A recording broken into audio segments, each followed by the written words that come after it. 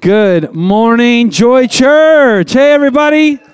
Man, what a great time in the presence of the Lord. You know, I feel like God shows up and moves every Sunday, but there's something a little different in the atmosphere. When the Ducks win. Come on. And the Beavers eke out a victory as well. We'll give little brother some kudos. No, there wasn't as much cheering for that, but somebody goes, I'm disappointed because it was John. Yesterday the Huskies didn't lose. So there isn't, there's still room for victory to happen. But what a great day in the presence of the Lord. What a great day to be together. Man, would you just give somebody a fist bump? Don't be weird. If you don't know them, just be like, I'll just wave. But fist bump. Say, hey, you're looking good today. Smelling good. Is that new perfume? Is that new cologne? Don't sniff somebody. Don't be weird. But just be cool. Hey, we have a great honor and opportunity this morning to hear from not only my physical, natural parents were related by birth. My parents, Steve and Kim Schmelzer, are here to share with us in this series, but they're also the father and mother of our movement and of our spiritual family. And so you can adopt them as your parents. And this is the mom that I talk about almost every Sunday, making pasta. How many of you know? How many of you are like desperate for that recipe and that food, because of how I talk about it on Sunday? It's always the second service people, because the hungrier I get, the more the anointing comes upon me to talk about pasta and spaghetti. My dad doesn't have many recipes you'd care to know. He can do like a sloppy Joe, and he's good. He's a good barbecue man. He's not great, but he's good. He's there's room to grow. No, he's great. He's great. But I want to just say a couple things. In all seriousness, my parents have been incredible natural parents, but beyond that, the level of spiritual parents that they are, just raising up generations of leaders. That my parents are finishing up, which they might speak of, but finishing up 40 years of pastoral ministry. They planted, give them a hand. They're transitioning the church in Medford in March of next year. And if anybody wants to come down and party, I'm sure they're invited on that night to come down and party for that transition. But 40 years of ministry with integrity, 40 years of ministry with anointing, 40 years of ministry with joy. That's my goal as a pastor. Bethany and I, we're not here to be the big show. We're not here to be flashy. We want to exist. Come on, we want to be faithful with integrity and just love and serve. And so my parents have modeled that. That is our heritage, and it's an honor and a joy to get to hear from them today. And they're also going to be sharing on a really near and dear topic to my heart and to their hearts, talking about as the sacredness of relationships as it relates to parenting, raising up godly kids. How many of you want to hear from them about this area of raising up godly children? And maybe you're like, well, my kids are already grown. They're gone, but you can still be a spiritual parent. And you know what? As my dad is fond of saying, the parenting does not stop. I am 30 years old, and my dad is still, I'm 38. I'm not ashamed of that. I'm in my late 30s now. And the Lord is working in my life. I'm fitter, smarter, trimmer, more powerful, more masculine, less beard. I got a mustache now in my late 30s. After the Ducks won, I can't shave it. It's got to happen. I got to keep with it, right? But anyways, I'm still being raised. My dad's still raising me. My mom's still pouring into our lives and parenting us. And so that parenting thing does not stop. Hey, would you guys just give them a round of applause? We're going to welcome up. They're going to share with us today.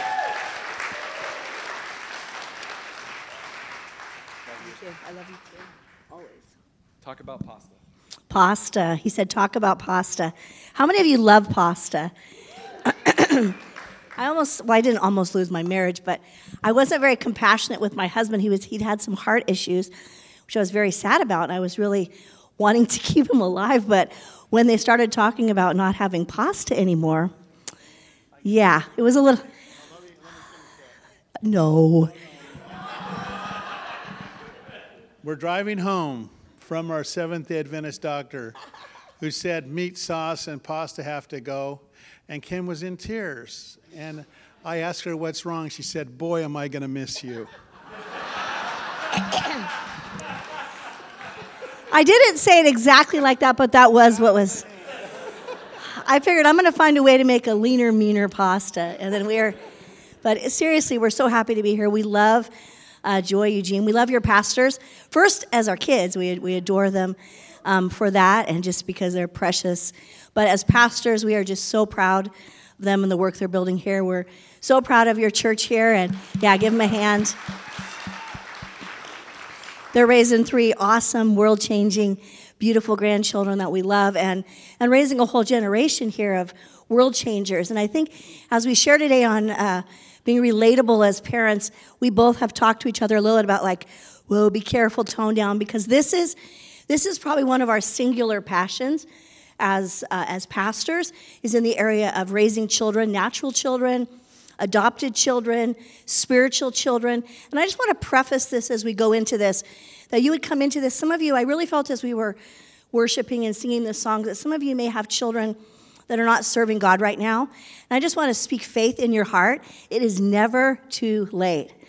And so you keep praying, you keep pouring in, but you have to do it with that passion and that vision of what God has called your children to be. And I think many times as we come in society, we see a different view of who children are, how they're to be raised, how they're to be received. And God is passionate about raising children, and we actually called our message Raising Arrows, because I'm going to read in a moment a scripture that gives you God's picture, God's vision for your children and how they're to be. And they're really meant to be those arrows that fling out into as straight and true to the plan and purpose of God, individually as they were created to be, as well as into the whole purpose of God to bring the kingdom of God. Amen? As we were singing about heaven touching earth. Amen? And how heaven touches earth is not through some kind of cosmic, mysterious thing. It's through people. It's through you and I, Spirit-filled, full of the Holy Spirit, full of the love of God, that come and say, we're going to bring Jesus. And so that's what we're coming to say. I did listen to the message last week, and Pastor Jake talked about fighting with his siblings. As his mother, I can tell you that was accurate. There was a little bit of, we had Jake and Natalie, Gino and Johnny, not so much, but the first 2, it's like having 2. So easy. The first 2, it's like having 2 firstborns. Any of you that have a boy and a girl that are close in age, anything Jake did, Natalie wanted to do as well. If he got a spanking, she wanted a spanking. And so as a mom, one of the worst things for me, I'm kind of like a mama bear. I love to feed him and love him and nurture him, and the discipline part wasn't my favorite, but it had to happen, and it would make me very sad, and I would always feel like I had overdone it, and sometimes I'd call, I think I was just too hard on the children today, and I found out later the kids would sort of laugh in their room.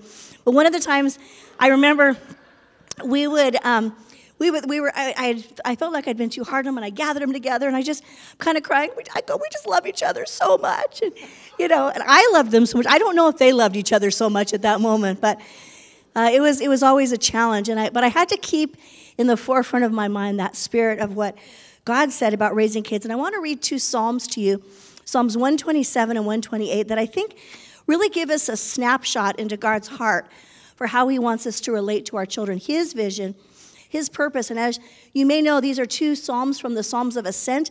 These were literally songs that the Jewish people would sing or speak kind of poetically as they were going up to Jerusalem to the feast. And I thought about this. This was one of the things that was on their heart and mind. It was their families. Is God going to build my house?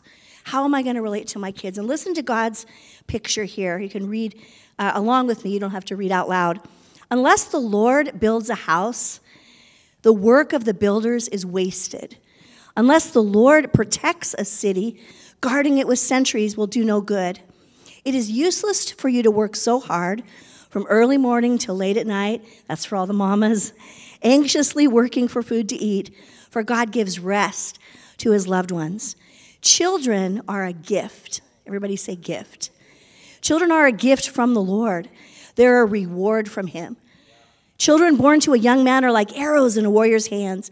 How joyful is the man whose quiver is full of them. Steve always says if you have a quiver full, you're quivering from the joy of all those children. But how joyful is the man whose quiver is full of them. He will not be put to shame when he confronts his accusers at the city gates. And when it goes on right into Psalms 128, how joyful are those who fear the Lord, all who follow his ways. You will enjoy the fruit of your labor. How joyful and prosperous you will be. Your wife will be like a fruitful grapevine flourishing within your home. Your children will be like vigorous, healthy, young olive trees as they sit around your table eating pasta with olive oil to dip. That is the Lord's blessing for those who fear him. May the Lord continually bless you from Zion. May you see Jerusalem prosper as long as you live. May you live to enjoy your grandchildren, I've added, and great-grandchildren. I want to live a long time. May Israel have peace. May you have peace. Wow. Let that settle in your heart. That is God's picture for our families, our natural children, our spiritual children, our grandchildren. The former president Herbert Hoover said this: children are our most valuable resource. Our most valuable resource. And Jesus modeled this so beautifully. He took the children in his arms. This is one of my favorite pictures of Jesus. He took the children in his arms. He placed his hands on them. And what did he do? He blessed them. That's from Mark 10:16. God is passionate. I want you to hear that. He is passionate about the next generation. He is passionate with fervor and fire about your children, about your, that was what? That's your inheritance.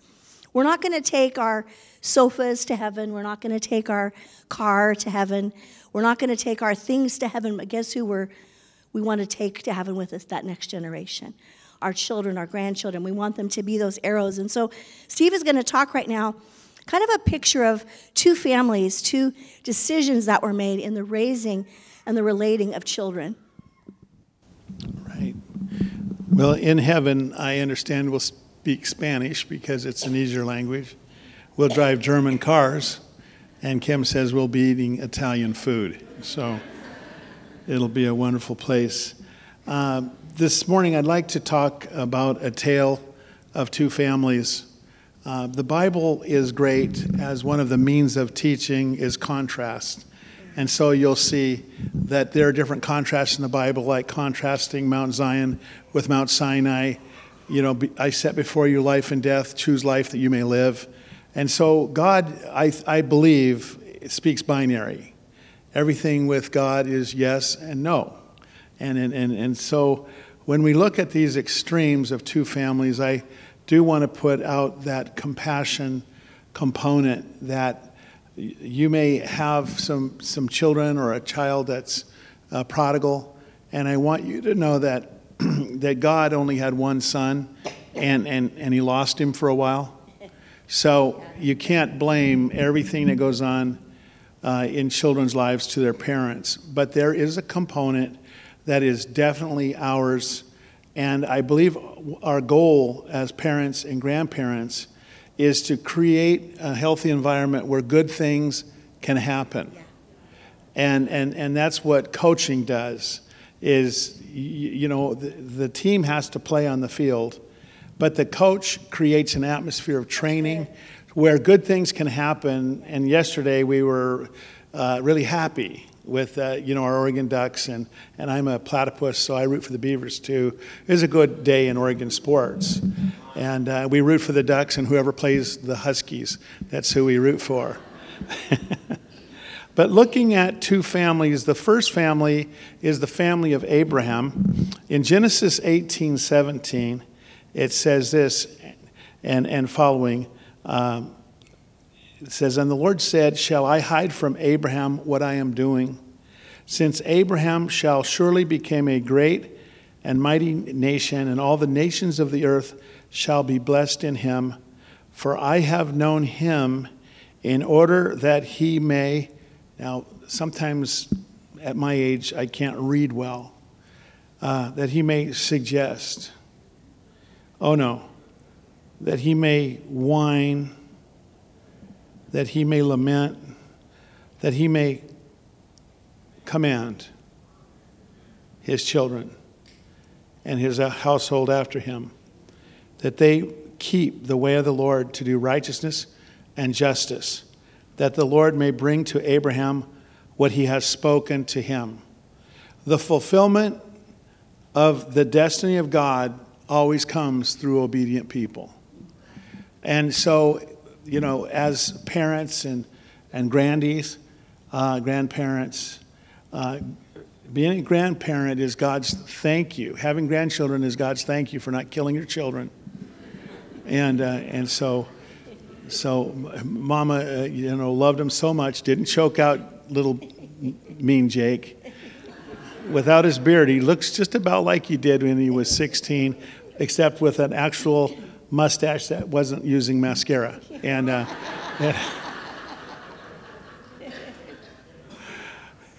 And this is the challenge in our society. No one wants to take responsibility to command. You know, if you read the Bible and you actually ask Christians to just believe the Bible, you're considered legalistic. No, legalism is adding to Scripture. It's not asking that Scriptures be complied. And so Abraham was able to have a long-term prophetic destiny that's playing out even here. He's considered the father of the faithful. And Galatians 3 says that through Jesus Christ, we are offspring or heirs of Abraham. Or we're his offspring and we're heirs according to the promise. So think about this, that God worked with Abraham in order that he may command his children. And I can honestly say that before, we would have never had one child if we thought it was a 50-50 chance. Well, you know, you never know. They might serve the Baal or they might serve Jehovah. No, it was a Joshua spirit. That's right. That, I mean, you've got to jump on them. The little crumb crunchers are in your arms, you know. You don't have to have them watching bad videos. That's right. You have control of the TV. You can be in the house of the Lord. You can be involved in raising your kids in the nurture and admonition of God. And so this thing about us being victims, you know, well, I hope my kids choose right. You know, I just really we just never thought it would go the other way. And we did have compliant children. They did love God. And so there's some serendipity that happened that was not Kim and I at all. It was just that Jake longed to do right, and Natalie longs to do right, longed and longs. And Gino and Johnny, and now our foster son, George. And so the other contrast is Eli. In 1 Samuel 3:11 through 14, we're going to see God basically saying, I hate this family. Okay. In Spanish, escúchame, por favor, listen to me.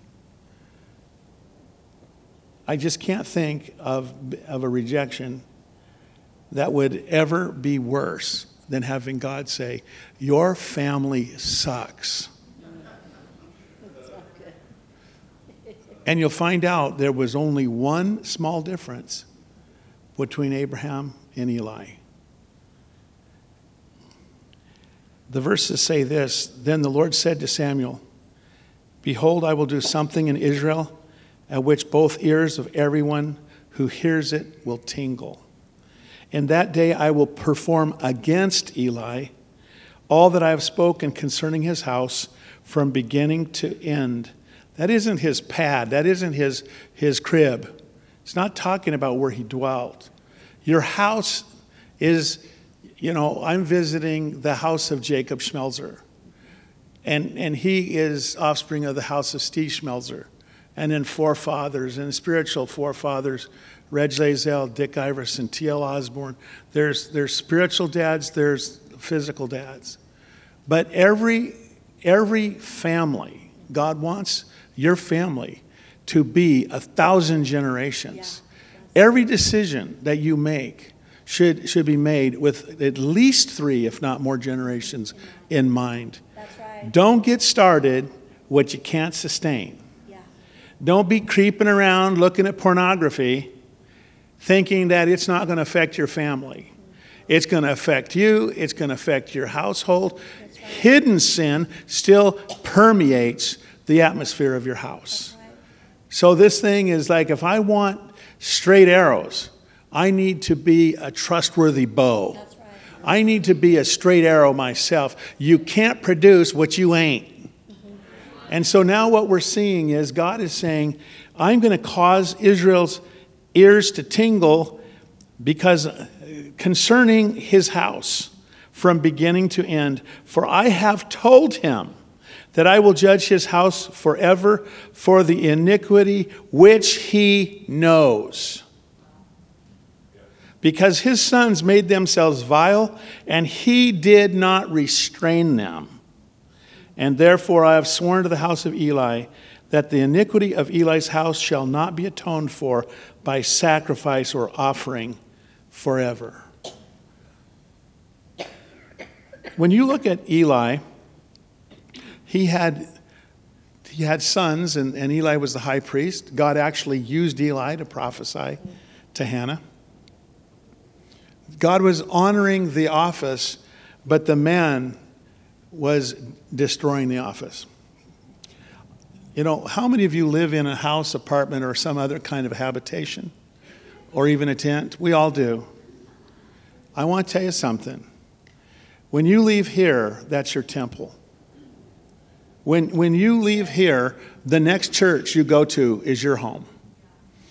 And I'm not going to have people eating dope in one of my rooms, even if I'm telling them not to, because Eli was a great suggester. You know, he told his boys they were seducing women at the altar.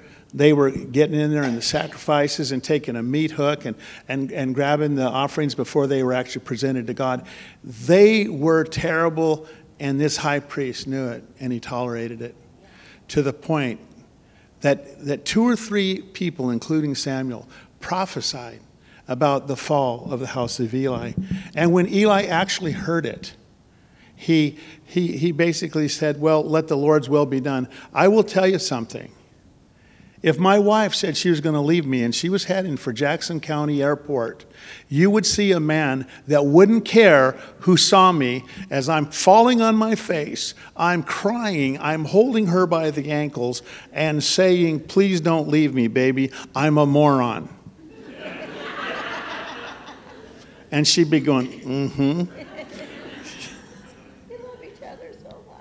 We love each other so much. Now, if that's what I would do because of my love for my wife, what would you and I do if we heard, you're a disgrace? Yeah. I mean, you would think there would be some kind of a penitence, some kind of an adjustment. Okay? It's a good thing that service is short, because I feel like George of the Jungle and I could take a vine and swing. There's a lot of things that we do. Many of us our age don't understand the connection between pornography and cell phones. And I'm screaming and yelling in Medford about people, why in the name of the Lord are you giving a 12-year-old a cell phone? And then it gets from dumb to dumber, the replies. Jake's got the goodness part of Kim, because this is the naughtiness that I think shows up from time to time right here. Okay, now it gets dumber from there.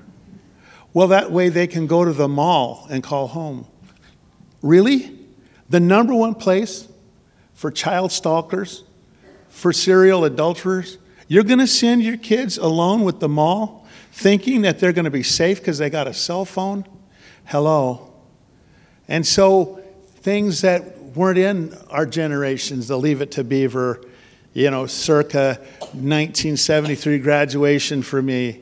Still got my tassel in my car, hold on to the glory days. Kids take cell phones, they take naked pictures of themselves. They do sexting. They've got hidden programs that mask their online use.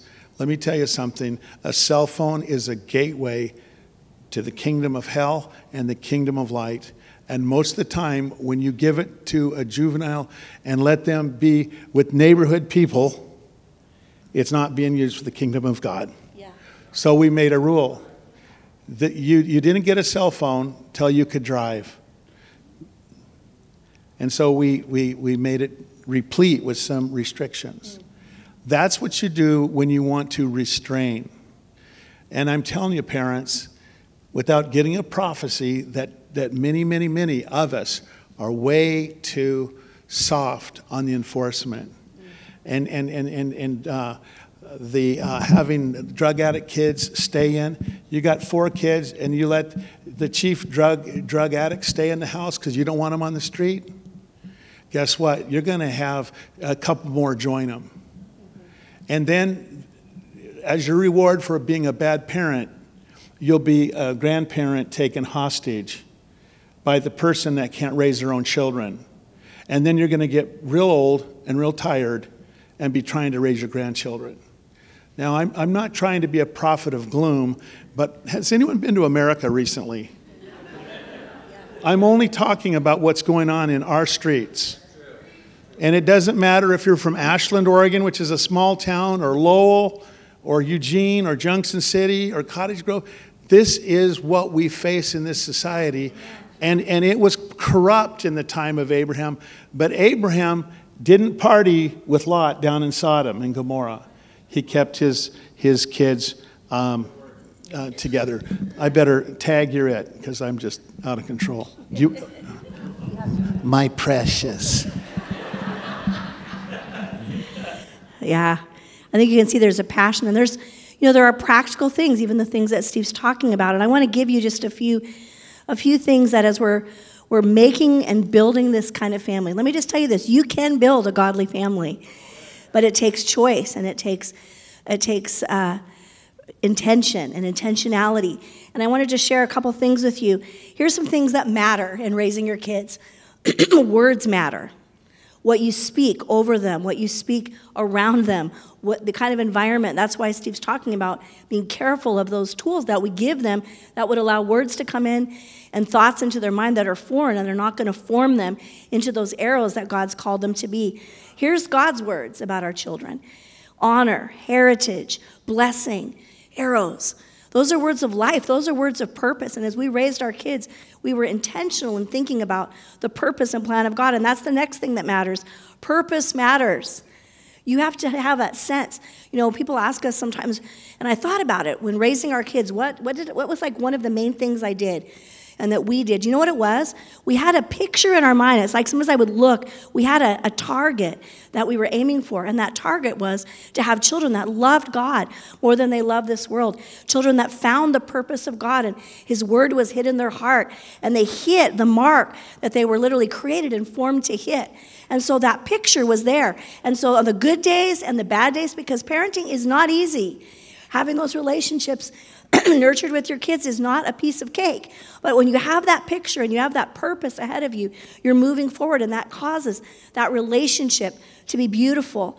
And that's what Abraham-like parents do. And I love this. Planning matters. You got to put some planning into it. You got to think about your kids. You have to think about when they're children and they're infants, and when they're in their toddler years, and when they're in their 7th and 8th years, and their preteens and their teens and their post-teens and their young adult years. And even as children are grown and they're released and raising their children, your prayers and your energy doesn't stop. And you've planned for that. You've had them because they're those little fruitful olive trees, and there's a purpose and plan. I said this about our kids. I said we raised them the same, with the same values, the same heart for God, but we also raised them different because we raised each of them looking at their individual call. Jake and Natalie and Gino and Johnny and now George, our foster son, are all unique and different. And so value, we wanted them to be the same, and we related to them with the same love and the same care. But the way we parented them and the direction that we had them go in their education and in their hobbies and in their, their music lessons or their sports or whatever area that we prayed, and we said, God, what is the manner of life for this child? And as we did that, we directed them. And here's some things that were so important. We nurtured. You have to tend and guard. There's that tender part of parenting. And I can tell you, we were fierce, but we were also tender to guard and to nurture. You nourish them. What are you feeding them? What kind of, I'm not talking about pasta, even though that's a pretty great food. I'm talking about, like Steve said, what's the media that you're allowing into their life? Where's their education coming from? Who are their friends? Those are all things, and it can be complicated, and that's why it's a prayer. God, help us. Every day we prayed, help us in parenting. And this part, no, I like things to have an N, and so the N is in there, and no, even though since the K is silent, you have to prophetically parent. And just praying for you, I just encourage you. Do you know that God loves your children more than you do? And He will speak into your life, and He will give you kind of that blueprint, that prophetic blueprint for your children. And can I tell you, after raising kids and watching them grow up, and most of them are now adults, it is so cool to see that the blueprint that God gave us is the blueprint they're walking out. There is nothing greater than seeing that. And that comes, and God will give that to you. And what's the result? The blessing and favor and fruitfulness of God, those beautiful pictures. I encourage you to read Psalms 127 and 28 and say, God, get that picture in my mind. That's what you have for my family. And it's such a beautiful thing. So here's some takeaways, and then Steve's going to pray for you. What is your view of your children? As you've heard us read these scriptures and talk about it, when you think about your children, what are the words that come to your mind? Does it match God's? If not, guess who needs to win? God's view, God's blueprint. Which family do you want? I think it's a pretty easy decision. I don't really think Eli's end of his family is one any of us in this room would want. But let me tell you, if you don't make a decision to be Abraham's, because in the good day, pretty easy to be an Abraham. It's in those tough days when there's a wrestling for control and lead. So make that decision. And then the last thing, are you ready to invest in your children, in their natural life, and their spiritual life? It will be the greatest investment that you will ever make into having that beautiful relationship with your kids. And for Steve and I, there's nothing greater than we'll be together, and that picture, for us it's the family table, whether it's a holiday or a special time, when all of us, our children and grandchildren, are around that table, we're eating, we're enjoying one another, and we're rejoicing in the lives that God has given us, not without pain, not without struggle, but beautiful. And I feel like that fruitful vine in the center of the house, and watching our little olive trees. And I see them as arrows in the hand of a mighty warrior. And now it is the greatest joy of our life to watch our natural children and our spiritual children being launched into the purpose and plan of God. And that's our heart for you. That's your pastor's heart for you. And so that's our prayer as you relate to your children. Amen. Numbers chapter 6, 22 and following. And the Lord said to Moses, saying, speak to Aaron and his sons, saying, this is the way you shall bless the children of Israel. Say to them, the Lord bless you and keep you. The Lord make his face shine upon you and be gracious to you. The Lord lift up his countenance upon you and give you peace. So they shall put my name on the children of Israel, and I will bless them. Lord, my heart yearns for Eugene. My heart yearns for this family at Joy Church, Eugene. Thank you, God. Thank you for Pastor Jake and Bethany. Thank you for the leaders that are gathered around. And I pray that every family would be lifted up and blessed. Yes. Lord, I pray that we would leave any connection to the house of Eli, and we would run to the house of Abraham. Amen. Bless your people, I pray. In Jesus' name, amen. Good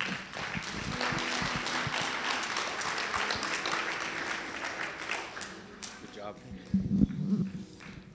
Man, that was really good. As Judah plays, I just kind of want to take some time, and we're gonna give an opportunity to. I'm gonna sit down on these nice chairs. This seems that's nice and comfortable. We're going to give an opportunity to give your life to Christ today. I know every week there's somebody that comes to church seeking God. Maybe you don't even know that you want Jesus, but you know that what you have is not leading to life and not good. And we're going to give an opportunity for that. But I just felt as they were finishing today that this is an area that I think the Lord wants to minister to us in. We don't want to just hear truth and just absorb it. And we had some incredible truth, some incredible philosophy of parenting, some incredible teaching from the Word, and some very practical steps that are really incredible. The nurture, the know, the nourish, those are really good. But I feel like there's also some areas where there needs to be a spiritual breakthrough as parents, where we feel that freedom and that victory in our spirit to know that God is giving you permission to parent your children and to raise them up.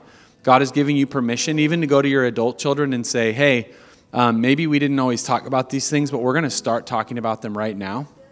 And so I'd like if you would just, as Judah plays, and I'm just going to sing a little bit. We're just going to worship, but we just want to sit in the presence of the Lord. If you could just lift up your hands and just receive. I believe the Lord wants to just do something in our spirits today. So we're going to sit in his presence for a moment.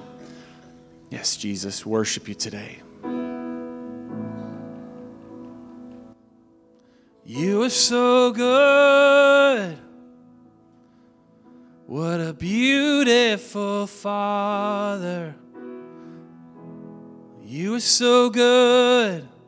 What a beautiful friend. And you take us. You lead us. You show us the way. Let your spirit rest upon us, your people, as we wait on you, Lord. You, Lord. And let a root of righteousness be established in our hearts, with our children around the table. We invite you in. We welcome you, Lord. We welcome you, Lord. Come and have your way. Have your way in us. Thank you, God. You are our Father. Even when you taught us how to pray, Jesus, you said, pray this way, our Father. Thank you, Lord, that you rescue us from loneliness, from isolation, and you set us into family. And at the center of your heart and your plan is family, Lord. Your church is your family. We are called sons and daughters of God. And Lord, that pattern and that model and that template is meant to be reflected not just in our church, not just in our groups, but in our physical, tangible families, that those Monday and Tuesday nights and Wednesday nights and Thursday nights are meant to look like the kingdom of God, reflected even in the husband and the wife and their kids. And Lord, I pray that your people, we would be seen as those that hold on to our children and they walk in walk in your ways, Lord, that we're not like the world. It's not just exactly the same, but that families that are outside of the kingdom of God and don't know, you can look and see, man, I want that for my family. I want that love. I want that grace. I want that peace. I want that respect and honor, that love. I want that environment. That would even be an evangelistic and gospel message that is preached so loudly through the families of Joy Church, not even with words, but with those family tables and that heritage of honor and blessing. Lord, I thank you. And God, I pray right now a release of freedom and permission for every parent in this place to do what was taught today, to command their family, not in ego, not in arrogance, not in brutality, but with the love and the nurture, the challenge and the nurture of God, the nurture and admonition of the Lord, and that we would see Joy Church be a place where children are raised up in the nurture and admonition of the Lord. They are those straight arrows fired from true bows to do great damage to the kingdom of darkness and bring great joy for the kingdom of light. God, I pray for everybody in this place. Lord, I lift up every person here today whose heart is broken today because of a child, whether young or old, who's departed from your way, Lord. And I pray for healing, and I pray for grace, and I pray for a new, renewed sense of strength and victory, that the battle's not over and that you're still moving. Lord, we've seen so many prodigals come back, Lord, at Joy Church, and we want to see in the days to come hundreds and thousands of prodigals coming back, drug addiction broken, sexual addiction broken, relationships restored between parents and children. Thank you, Lord. You're turning the hearts of fathers to their sons and sons to their fathers and mothers. God, you're doing something fresh and new here today in Jesus' name. Amen. Can we give a shout of praise and thank the Lord today? Hallelujah. See, I have a gift to make our services go long even when the guest speakers finish on time. And it's appreciated, I know, but we're going to finish up today. If you'd bow your heads and close your eyes, this is last but certainly not least. We give an opportunity every Sunday for people to start a relationship with Jesus. I love in the Bible when Jesus is walking along the shores of the Lake of Galilee and he's calling these fishermen, common men, saying, hey, come and follow me.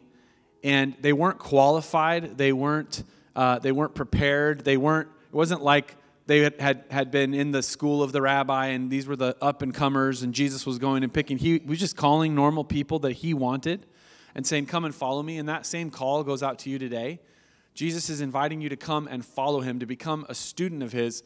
But that's not all he's inviting you to. He's inviting you to receive what he did for you at the cross, where he gave his life, his blood was shed to pay for your sins and mine so that we could be made right with God. And so to be a Christian is to do a few things. It's one, to choose and say, in my heart, I'm going to follow Jesus. I'm going to believe that he is the Son of God, that he died on the cross and rose from the dead. And I'm going to make a commitment with my life, not just in words only or in name only, but I'm going to give my life to follow this Savior and this Lord. And in that process, we don't know. I can't tell you, well, this is exactly when it happens or how it happens. I don't know the mechanics. I just know the miracle is evident that when somebody makes a decision to follow Jesus, he responds to that faith and he saves you and he changes you from the inside out and he invites you on this incredible adventure of being a follower of Jesus. So if you're here today and you say, Pastor Jake, I want to start that journey. I want to respond in faith. Just raise your hand so I can see. Just lift it up. Be bold. I'm not going to call you out and embarrass you. Thank you so much. Awesome. Awesome. Just lift it up. Anybody else in this place, lift it up so I can see. And we're going to pray together, and then Kayla's going to come up in just a moment, and she'll explain how to take some next steps. All right, let's pray this together, all of us here. Dear Jesus, I confess my sin to you. I know that I've not lived up to your standard, but I thank you for your grace and mercy revealed to me at the cross, where you gave your life for me and made a way for me to be right with God. Thank you for saving me. I give you my heart. I give you my life. In Jesus' name, amen.